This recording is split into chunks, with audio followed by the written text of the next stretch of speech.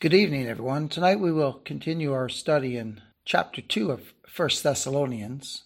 Now, in the first study in this chapter, we looked at how the believer in Christ suffers for the gospel. And this persecution and suffering can come from family members, old friends, and sometimes even from within the body of Christ. But the believer is kept by our great and glorious God, the one true and living God. Then we looked at how the gospel preacher and the church is entrusted with the glorious gospel of salvation in and through Christ alone. We looked at that last week, and what an honor and a privilege it is for the man who is sent and called by God to preach the gospel and to be entrusted with the gospel, and also what an honor and privilege it is for the church as well to be entrusted with the gospel of salvation in and through Christ alone. Tonight we will look at preaching the glorious gospel of Christ alone and how we must proclaim the gospel of Christ as sent preachers of God. We have a message that God has given to us, and it is real for each of us. And we proclaim salvation in the true and living God who has turned us as well as every saint of God from idols to worship the true and living God, and that is the Lord Jesus Christ, the God-man, the one who is fully God and fully man. So let's read verses 1 to 2 of 1 Thessalonians chapter 2 to get the context of the verses which we will be studying tonight. 1 Thessalonians chapter 2, starting in verse 1. For yourselves, brethren, know our entrance in unto you, that it was not in vain. But even after that we had suffered before, and were shamefully entreated, as ye know, at Philippi, we were bold in our God to speak unto you the gospel of God with much contention. For our exhortation was not of deceit, nor of uncleanness, nor in guile. But as we were allowed of God to be put in trust with the gospel, even so we speak, not as pleasing man, but God which trieth our hearts. For neither at any time used we flattering words, as ye know, nor a cloak of covetousness, God is witness.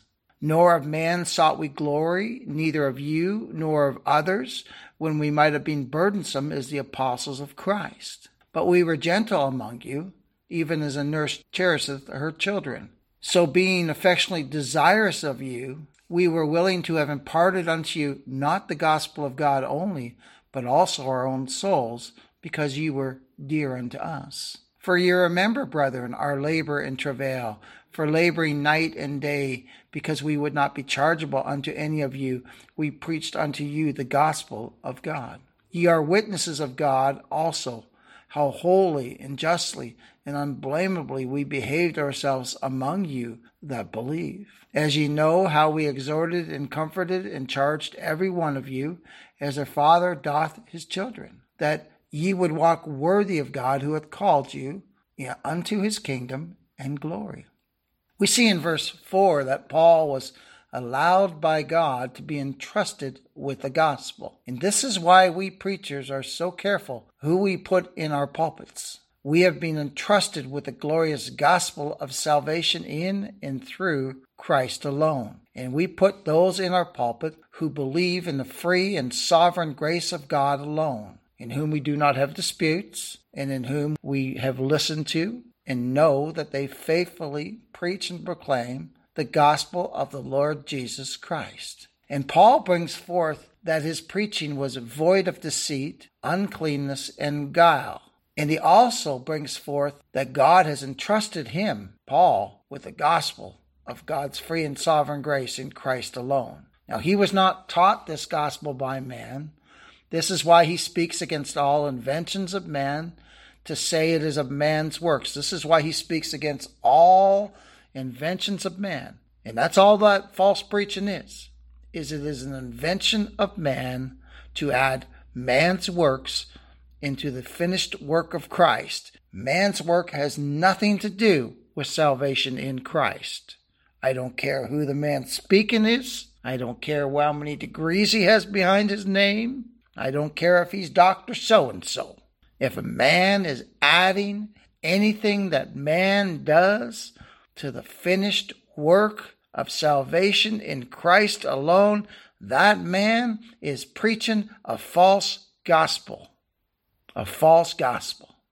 Turn, if you would, to Galatians chapter 1, verses 10 to 12. Turn, if you would, to Galatians chapter 1, verses 10 to 12. Paul, we know, has been taught by the true and living God the gospel of salvation in and through the Lord Jesus Christ alone. And this is what he proclaims. Each chance that he gets to proclaim the gospel, this is what he proclaims. And he proclaims this glorious gospel of salvation in Christ alone to please God, not to please man. And this truth is brought forth in what Paul penned by inspiration of the Holy Spirit of God to the Galatian church. Listen to what he pens in Galatians chapter 1, verses 10 to 12. He says this, and again, by inspiration of the Holy Spirit of God, he says, "For do I now persuade man or God? Or do I seek to please men? For if I yet please man, I should not be the servant of Christ. But I certify you, brethren, that the gospel which was preached of me is not after man. For I neither received it of man, neither was I taught it, but by the revelation of Jesus Christ." And we know that our Lord said that his people, all his people, shall be taught of God. Taught of God, the Holy Spirit. We are taught by him. If he does not reveal the scriptures to us, if he does not reveal Christ to us, if he does not reveal the truth in the scriptures to us, it'll just be like reading paper and ink. And the gospel preacher preaches the gospel, not to please man, but to please God. Paul knew this truth. He wrote by inspiration of the Holy Spirit of God in the passage that we just read about that very thing. The gospel that Paul proclaimed he did not receive from man or by man, so he does not speak as if the gospel was the invention of man. It was not the invention of man. God planned it and purposed it, and it's executed by him and by an operation of the Holy Spirit of God, the regenerating power of God. We are granted faith to believe the gospel, to believe on the Lord Jesus Christ, who is the object of the gospel. Paul speaks to please God and not man. The preacher of God preaches the gospel in the sight of God for the honor and glory of God. Note in verse 5, Paul did not preach to flatter man. Think upon what Brother Tim James brings forth about this. He said, in one sense, this is a moot point. If the gospel is preached, men are never flattered. The content and contrast of the gospel abases man and exalts Christ. If men are being flattered, then the gospel is not being preached. Grace settles the matter once and for all. Grace is for those who have no merit. End quote. Yep. No merit, no merit, no merit. And God's people have no merit before God by anything we do. The only merit we have before God is in and through the Lord Jesus Christ and by the glorious salvation that he wrought on Calvary's cross. So Paul did not flatter his hearers when he spoke. No, he boldly, by the power of God, proclaimed the perfect sin-atoning work of the Lord Jesus Christ on Calvary's cross. He taught that there's only one law fulfiller, and that is the Lord Jesus Christ. He's the only one who's fulfilled the law of God, and it was he, the Lord Jesus Christ, who offered himself up to God in the place of his people as the perfect, spotless, sinless Lamb of God. And then he rose for our justification to prove that God is satisfied. God's absolutely satisfied with the sacrifice of Christ. And his being raised from the grave proved that, because he's raised for our justification.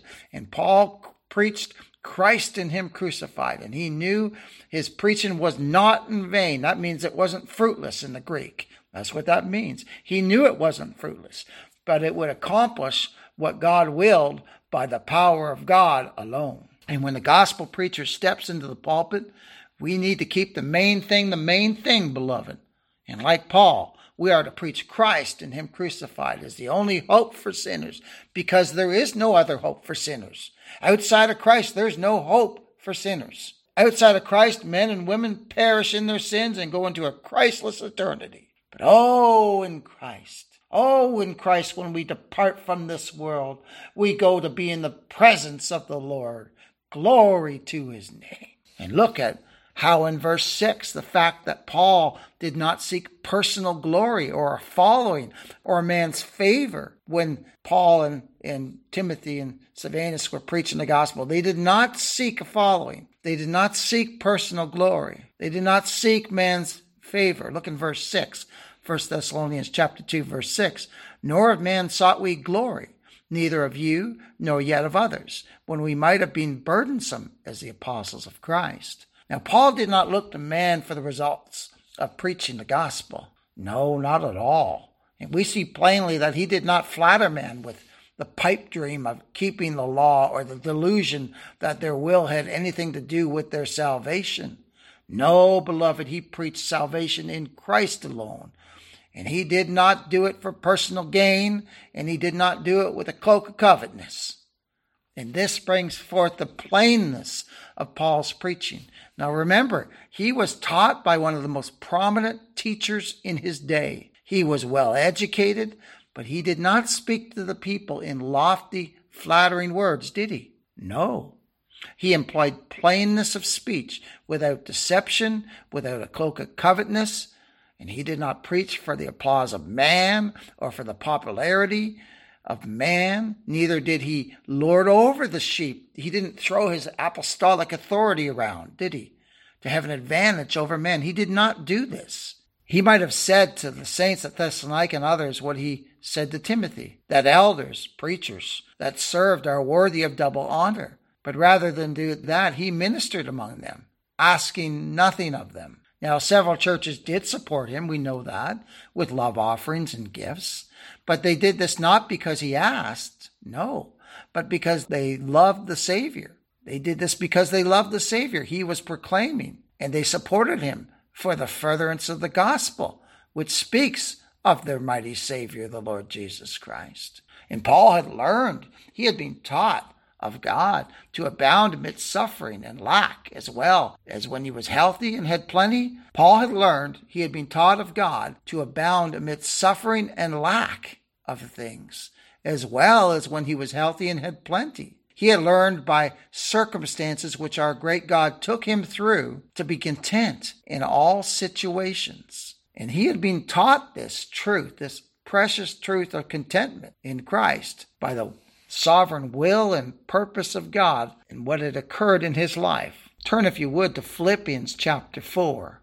Philippians chapter 4, we'll read verses 10 to 13. And we will see this brought forth. Philippians chapter 4, Paul writes, But I rejoiced in the Lord greatly, that now at the last your care of me hath flourished again, wherein ye were also careful, but ye lacked opportunity. Not that I speak in respect of want, for I have learned, in whatsoever state I am, therewith to be content. I know both how to be abased, and I know how to abound everywhere. And in all things I am instructed both to be full and to be hungry, both to abound and to suffer need. I can do all things through Christ, which strengthened me. Now Paul was brought into the presence of the Thessalonians by the sovereign will and providence of God. And he was sent there by God, preached the gospel to them. And he fended for himself, beloved. He relied upon our great God, our great and glorious God, the one true and living God. And this is true of every gospel preacher in every church who has been entrusted with the gospel. Look at verse 7, and we see that Paul, Silvanus, and Timothy were gentle among the people of God. They were not short with them. They did not look down upon them. No, they were gentle with them, even as a nurse cherisheth her children. Look at verse 7, 1 Thessalonians chapter 2, verse 7. Paul again writes by inspiration of the Holy Spirit of God, But we were gentle among you, even as a nurse cherishes her children. Paul never forgot how gentle and how patient the Lord Jesus Christ had been with him during his many years of sinful rebellion. Have you, beloved of God, ever considered how patient the Lord was with you before he saved you? Have you ever considered how patient the Lord Jesus Christ has been with you since he has saved you? Have you ever considered that you were drawn to Christ by the cords of God's pure, immutable, everlasting love?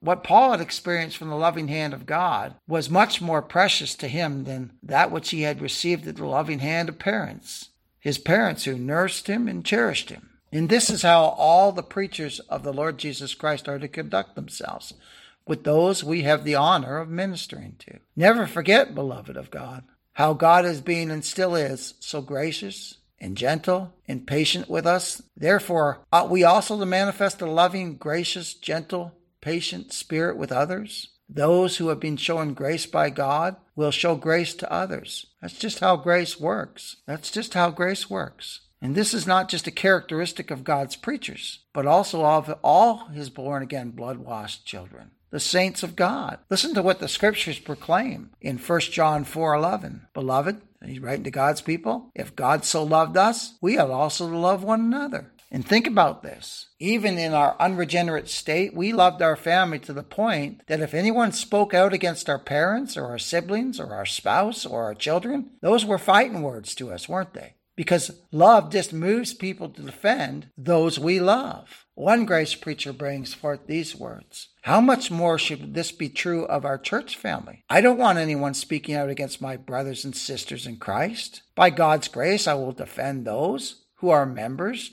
of the body of Christ. Not just the saints here in our body, but all the saints of God. Now let's read verses 7 and 8 of 1 Thessalonians chapter 2.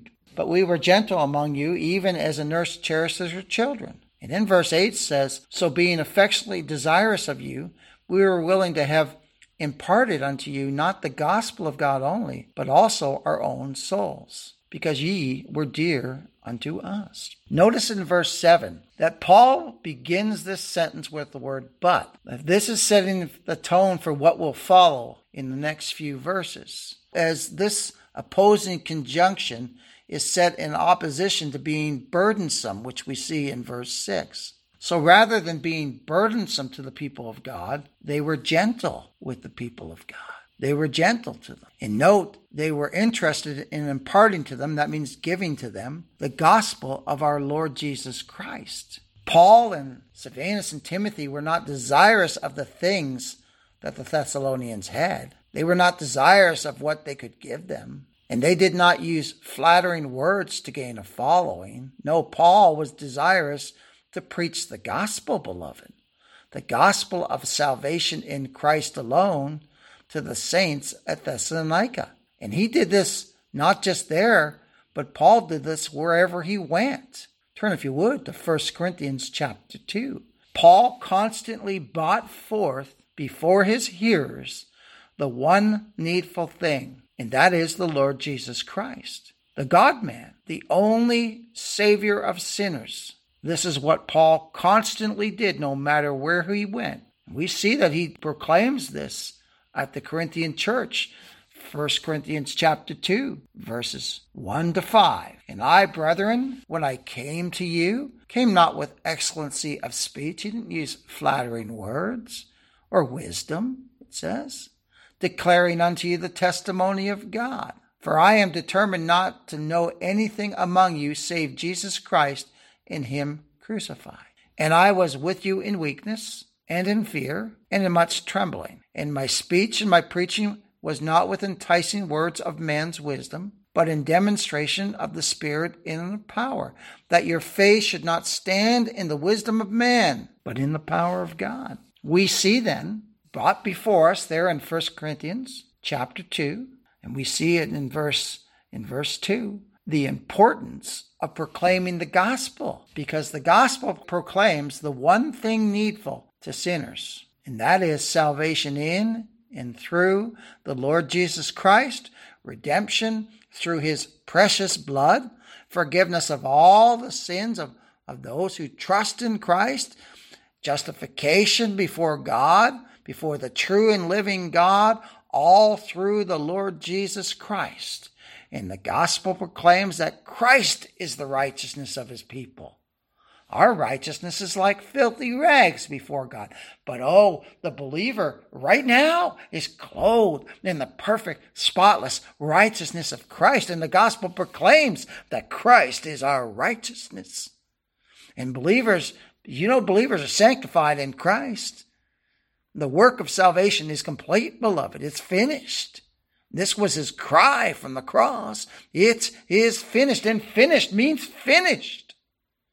There's nothing for man to add to our salvation, nothing for man to add to our redemption, nothing for man to add to our justification, and nothing for man to add to our sanctification. This is a work of God, and we have all these things in and through the Lord Jesus Christ and him alone. And the believer says, praise his mighty name. Now one might ask, how do you know that? Well, just look in 1 Corinthians chapter 1 and look at verses 30 and 31. Look what the scripture boldly declares. And again, this is penned by inspiration of the Holy Spirit of God. And beloved, let this just minister to your heart that we are complete in Christ, that our salvation is complete in him. It's absolutely finished. Look at 1 Corinthians chapter 1, verses 30 and 31.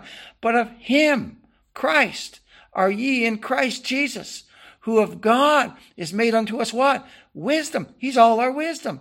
Righteousness. He's our righteousness. He's the Lord our righteousness. And we stand before God clothed in that perfect, spotless righteousness. And then look what it goes on to say. And sanctification. We can't make ourselves holy by anything we do before and after we're saved. But in Christ, the believer is sanctified. The scriptures plainly declare this. And then it says, and redemption.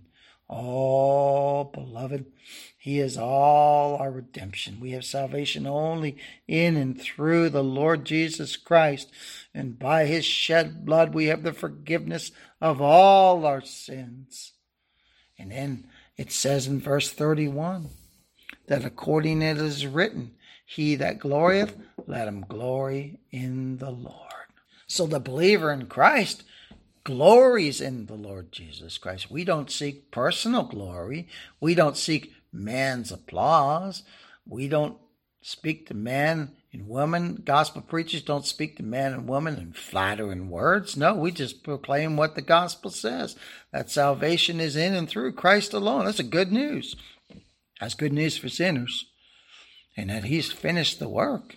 It's complete, and the believer is complete in him. Oh, that's wonderful news for sinners.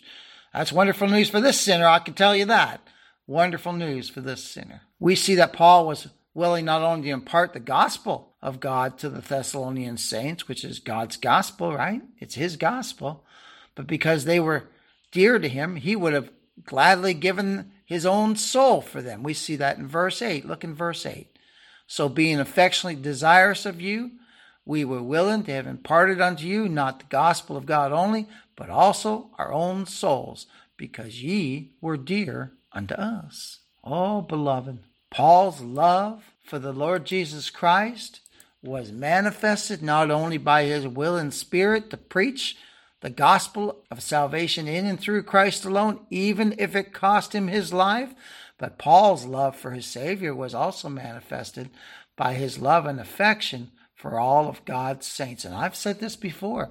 This is the one thing that Satan can't counterfeit, is the love of God shed abroad in a believer's heart. He can counterfeit a lot of things, but he cannot counterfeit the love of God shed abroad in the believer's heart. The love that we have for one another. He cannot counterfeit that.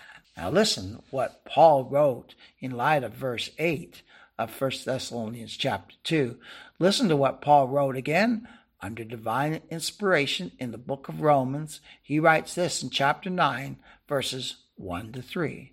He says, I say the truth in Christ, I lie not. My conscience also bearing me witness in the Holy Ghost, that I have great heaviness and continual sorrow in my heart.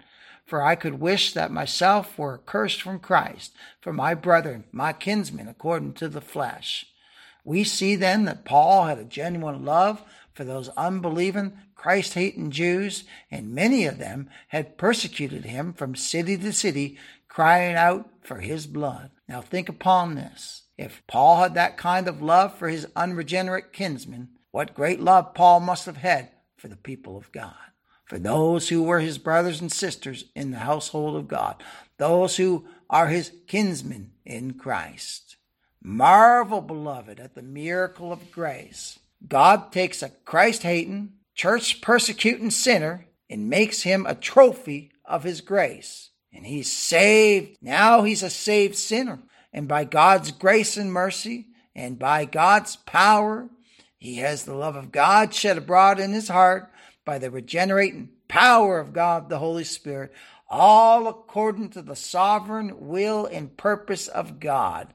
And I'll tell you this, that's not only true in Paul's life, but that's true of every born-again, blood-washed saint of God. We have been regenerated by the power of God. We have been turned from idols, turned to God from idols, to serve the living and true God. And now we wait for his Son from heaven, whom he raised by his almighty power, whom he raised from the dead for our justification. Even Jesus, which delivered us from the wrath to come. And the Lord Jesus Christ has delivered us from the wrath to come. The wrath that was due us, the judgment that was due us, all fell upon the blessed Savior in our place.